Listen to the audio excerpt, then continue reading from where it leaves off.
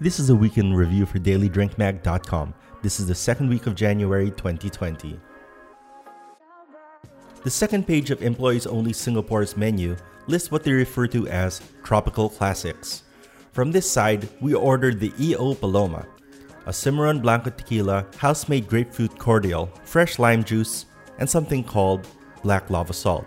Now, a pinch of that black lava salt sits right on top of some perfectly cut ice and is a layer that you both smell and taste.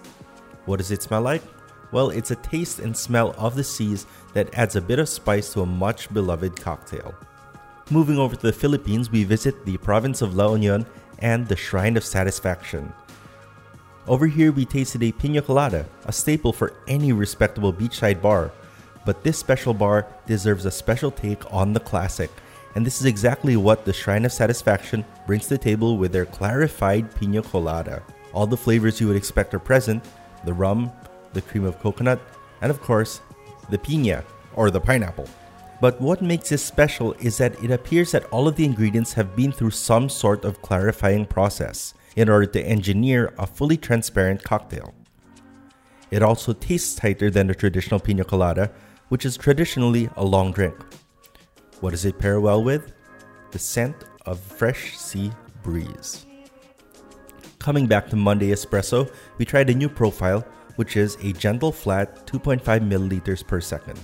So continuing our weekly take on the same bean, same machine, but different pressure profile experiment, we find ourselves looking into yet another gentle pressure profile. This time, gentle and flat is actually a preset in the DE1 Pro from Decent Espressos. According to the description, the profile was created by Adrien Senac of Cafeism.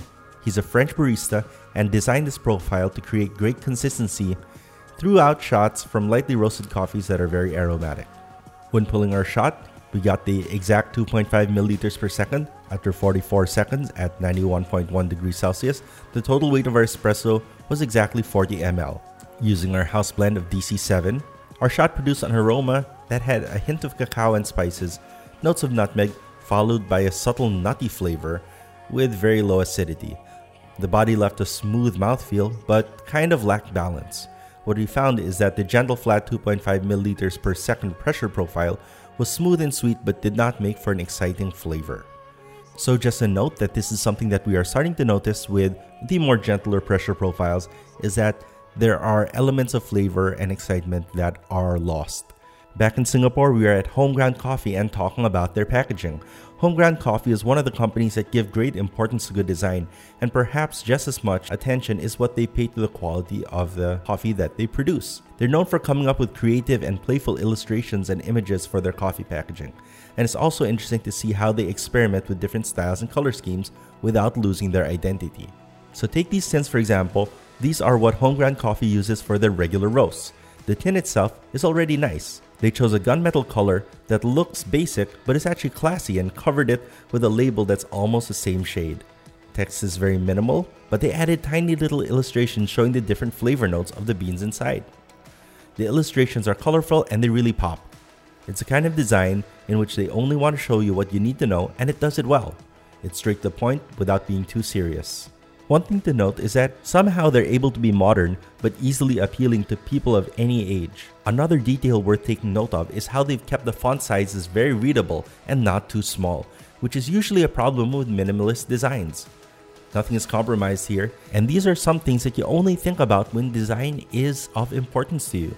And clearly, it's of importance to Homeground Coffee. Headed over to Hong Kong, we visit PDT to taste a drink that you can't get in the OG PDT in New York.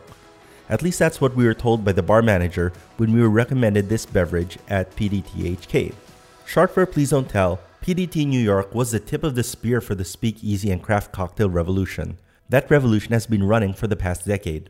And for many who visit PDT for the first time, they are looking for the authentic PDT New York experience. So it's interesting to get recommended a recipe that's unique to Asia. And what makes it so special? Apparently it's a sake and a plum, which are both difficult to acquire stateside.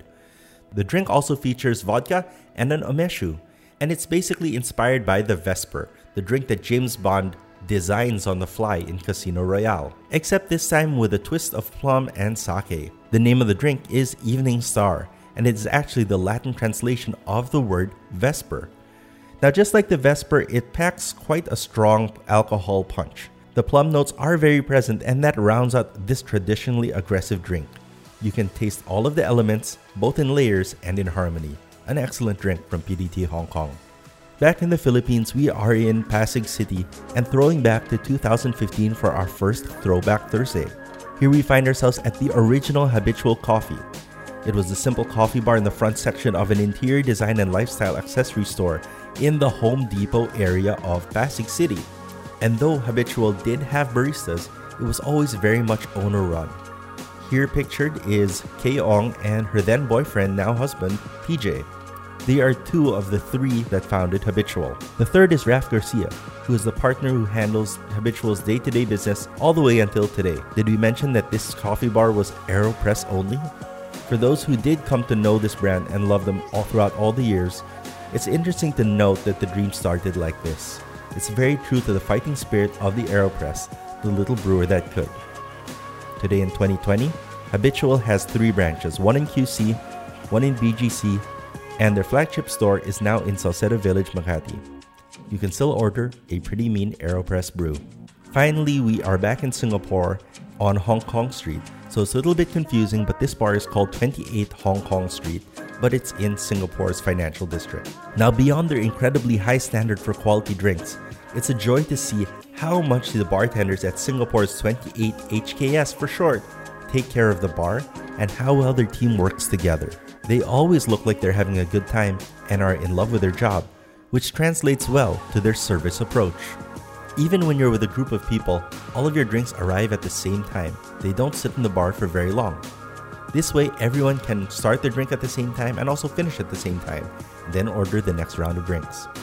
28 HKS is definitely one of the most in-tune and solid teams in Asia. Now, they don't have an Instagram, so just check out that 28 HKS location tag. And that's it for the week in review for dailydrinkmag.com for the second week of January 2020. Please be sure to like this video and to follow our accounts whether on YouTube or Instagram, and be sure to visit our website www.dailydrinkmag.com. You can sort by country and visit all the places that we've been to in the past. This helps if you're planning a trip or if you are already living in that city. Daily Drink Magazine is produced in Honeycomb Manila's collaborative studios at Double Dragon Plaza. Please do come visit us there. We are always in search of great drinks, and we hope you are too. And as always, find what you love to drink and have lots of that.